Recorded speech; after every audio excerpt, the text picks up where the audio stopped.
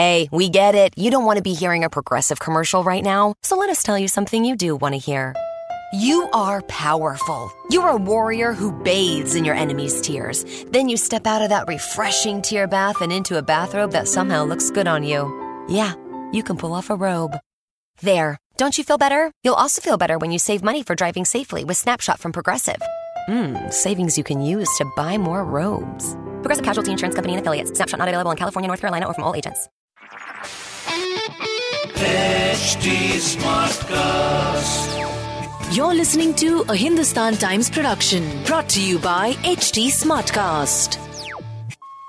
This is part 2 of my conversation with Siddharth Dhanvant Shanghvi, whose new book, Loss, is a memoir of grief. She doesn't come across as somebody, yes, I can see that, her body is kind of, but her mind was, it was free, that comes across in your writing. So I don't know what my cousin is talking about. So, where. I have several ex-cousins and this might be one of them. I think they don't know it yet. Actually, that's going to be my thing for 2021. I'm going to officially introduce divorcing your relatives. So, can you imagine all this laughter? People are going to think, here you are introducing this book about death and grief. And the author is this absolutely irreverent flip. But in this book about grief, and about loss, there are points when I felt like crying, but there were also points when I wanted to laugh. I'm sure. When I laughed. Okay, so it was like when you this whole ICU section, and immediately after that you spoke about Dracula, and at that point, I read the whole thing and I was thinking, yeah, he's right, no? And then you got to Dracula and I started laughing. What is the line? I think that you think of Dracula as someone who has an eating disorder, but it's true. Your humanity expands when the more time you spend in the ICU, and if it doesn't harden you, it can make you a very curious people of the human condition. A scholar of pain. It's a very unusual space. Have you spent much time caring for somebody? Have you had to spend much time in an ICU? Is that why you refer to it? No, I haven't spent much time in ICU, thank God. But I meant caring for somebody, and then you were on the flip side having to be, a caregiver. Was my original question. But and I can never imagine you in ICU ever. No, well, when my elder son was very young, he did land in the ICU a couple of times because of severe asthma. So the ICU is a place of terror for me. Yes, then, it is. So, it is. Yeah. And the nights in the ICU, my God, they have these little tube lights that come on and they're full of buzzing moths and mosquitoes, and you can count all the bloodsuckers that are lining up, to destroy you over the next 12 hours. And then all these people all around you. I mean, I used to also go and do hospital duty at a time when there were no cell phones. If I had to go now, I'd probably I don't know. I mean, I think I'd be a human hazard if I was in an ICU because I'd be breaking phones. I'd be just snatching them off saying it's post 10 o'clock. You can't do this, sir. I'm really sorry, ma'am. I have to kind of put this in the toilet now. Also there's bits which is actual advice. When a person passes, often you don't know how to behave and you say, show up. And that's fantastic. That is what people should do. Just show up. You want to read that bit? When someone dies, show up. There's not much else to do. Text messages, even meaningful ones, cannot honor a life. The time for eloquence is replaced by presence. Facebook comments are digital dust. No one is interested in watching you perform grief with an emoticon. Send khichdi, bring lunch, drop off a book, check in on the ones you love. And remember that you're being watched from a far up place. So just put on a clean shirt and go. Yeah, that's like really, I'm sure somebody reading it will look at it and think, yes, this is how one should do it. Because often you don't know how to behave, huh? I feel that it would be putting me in a place of arrogance if I was saying that any of this was advice. What this was kind of a cautionary, because sometimes to even say to people that, oh, this is the way to do it, it to me feels a bit awkward. But if I can just say that, you doing this to me, Manjula, is not reading your sensitivity into my life. And can you perhaps say it like this or do it like this? Is really my intention. It wasn't to talk down to somebody. It wasn't to... No, it doesn't come across as talking down at all. It was really to say that, we don't have presently a culture that allows us to speak about death and deaths as one of the most meaningful events for the living. And therefore, if all of us are together in this, how can I make a little room and pause so that Manjula is able to absorb, the lesson that is there before her. So, if I just send a WhatsApp or some stupid message or even a flimsy email, it's so disrespectful to the person who has passed on and disrespectful to the person who is living with the grief. So sometimes that was the other job, I think, of loss, is that, when sometimes people, if you don't have something to give for years together, when I didn't know what to say to somebody, I would send them a copy of Joan Didion's The Year of Magical Thinking with a note. And then many months later, they would write me a letter saying how, Didion's work helped them look at that loss, what it was. And I thought, yes, what a great service this woman has done. She's taken the pain of her life and put it at the service of other people. And that was partly what I was thinking when I wrote Loss, is that, we don't have a language for sadness, for grief, for bereavement, particularly in India. I think it's so ritualized, and the triumph of ritual over experience means that you're looking off your clothes for the chotha and you're organizing a death certificate. But this cosmic event, this person's departure, this person's never coming backness, that's something you never have to think about. So I wanted this book, I wanted conversations like this to give people that pause, that room to sort of say, this is what has happened. This is the gravitas of it. And just really attention, all the love that remains irrespective. Okay. I think one of the questions I wish I had been able to answer in this book was, how do you grieve for people you don't really like? I mean, of course, the most simplistic answer is you say you don't. But it's a lot more complicated. There are relatives, there are people you've had, ex-husbands and wives, and you might feel great anger or resentment for whatever relationship you shared with them. But when they die, something happens. And I think what happens in that is that you are finally free of that resentment. You are finally free of that anger. And if you can recognize that person's death with sincerity and with respect, then you do that great service to yourself. You write that resentment out of your consciousness.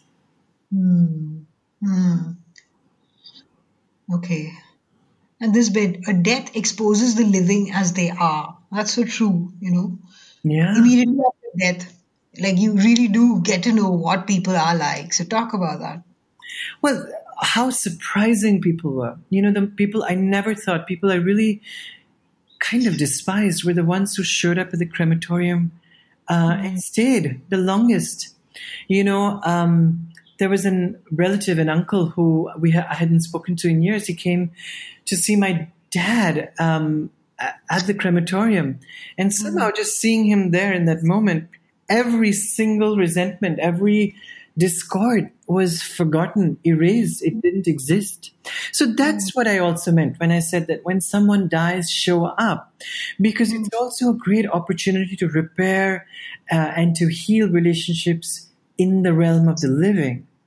The founder of Mukti Bhavan, which is the hospice in Banaras, talks about the 12 lessons that he learned from watching over 12,000 people die at his at Mukti Bhavan.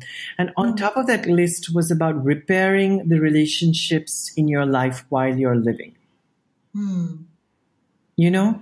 And I think that was very important when I came to writing Loss and when I came to revising it during the pandemic months, because a thing that I did, and I think you know about it, is that I wrote letters of remorse and apology to so many people in my life.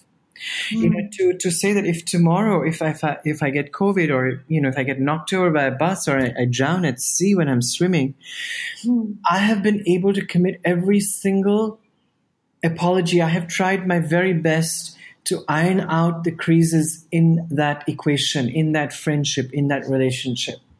Whether they forgive me is really their karma and their business. But the fact that I tried very hard to clean up the slate before I left. And you gave me an opportunity to write about that, for which I'm very grateful and I'll never forget. Thank you. Oh, thanks.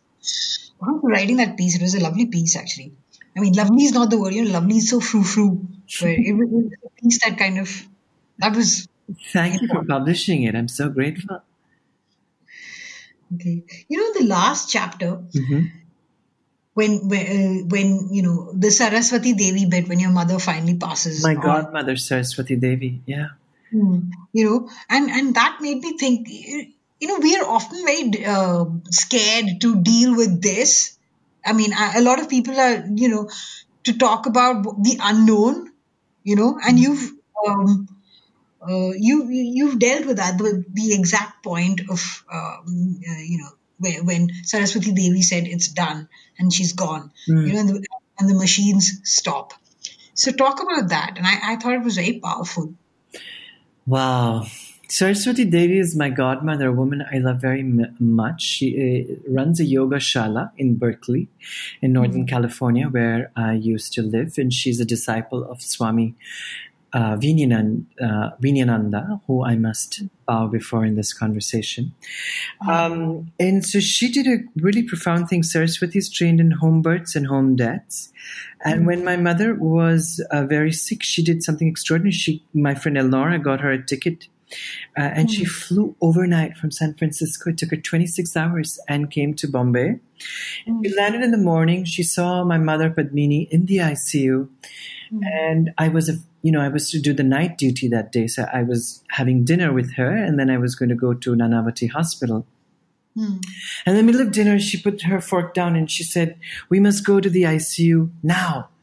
And sure enough, as we raced there, you know, I had called my other sisters to be present, to be, you know, in service to my mother in that moment. And that was the last hour. But the last hour was spent with so much of mindfulness and awareness, because here was a woman, you know, who was so aware, who was so evolved, psychologically astute, that she led us through death as she would lead a new mother through a home birth. You know, she led us to how there were now beings in the room who had come to receive my mother. She led us to looking at certain parameters, you know, that would be failing now, because she felt that my mother had, you know, leapt out of her body. And then she just said, "Look, you know, the thing is done." And what she meant was that my mother had been reunited with her ancestors. And so the machines in the ICU stopped bleeping. But all through of this became a process. All through of this was just no different from midwifing. Just as you bring people into life, you also help lead them out of life. And that is exactly the beautiful process that she showed. And the great thing about that was because it was a process, and because she made us mindful of every step, every second of the way, we never really grieved a mother. There was no death of shock. There was great bouts of longing, but you know, the horrifying, devastating shock of death was no longer there, because this was an experience each of us had partnered with equally. And she had given that climate and that aperture for us to enter it as a transformative experience for each of Padmini's living 3 children. So that was a gift that, you know, is beyond value, beyond measure. You know, it's just, it's cosmic dust. It's somebody just sprinkling something very beautiful all over you. And that's what Saraswati Devi does. She runs a yoga shala in North Berkeley called Yogalaya. So in case anyone is there and wants to go for a class, they should check it out. Because she's my favorite person in the world. Okay. And yeah, so I was very moved by that as well, and I was thinking, what that's it must have been very very comforting for you three as well. Absolutely. Comforting is just the right word. It was a comfort, a consolation, but also just awareness. When somebody really puts you into that moment and says, now you have to look even your mother's death in the eye. That very exquisite challenge, if you have somebody parenting you in that, can be and is a transformative experience. Okay. And on that note, I think we should end. Thank you so much for having me. I'm so grateful to you for your time, Manjula, and for your reading grace. You are the kind of readers most writers can only dream about. Oh, Siddharth, come on. Okay. Everybody, go out and get lost by Siddharth Dhanvant Shanghvi. It is, I can't keep on saying it's great because that sounds so fake, but this is a book that's wise, and it's something that, everybody lives with loss. I think most people, have had somehow or the other, you go through experiences, you lose people who are dear to you, like, your father or your, some sibling or brother or a pet, and so you grieve a lot about these things, and death is a part of life, but it's difficult to accept.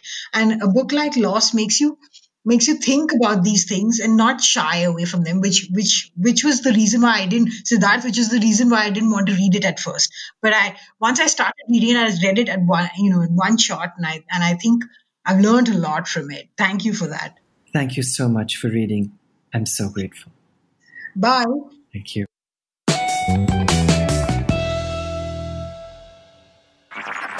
This was a Hindustan Times production brought to you by HT Smartcast. HT Smartcast. I'm Annie Apple, and I'm here to invite you to come and listen to my new podcast series, Raising a Pro. It's the most intimate sports-related conversations you will hear. Each week, we explore the journeys of some of your favorite NFL players through the eyes of those that know them best. From Joe Burrow, DeAndre Hopkins, Myles Garrett, Ezekiel Elliott, Nick and Joey Bosa, just to name a few. With exclusive insights and information, we leave no stone unturned. Subscribe now to Raising a Pro on your favorite podcast app.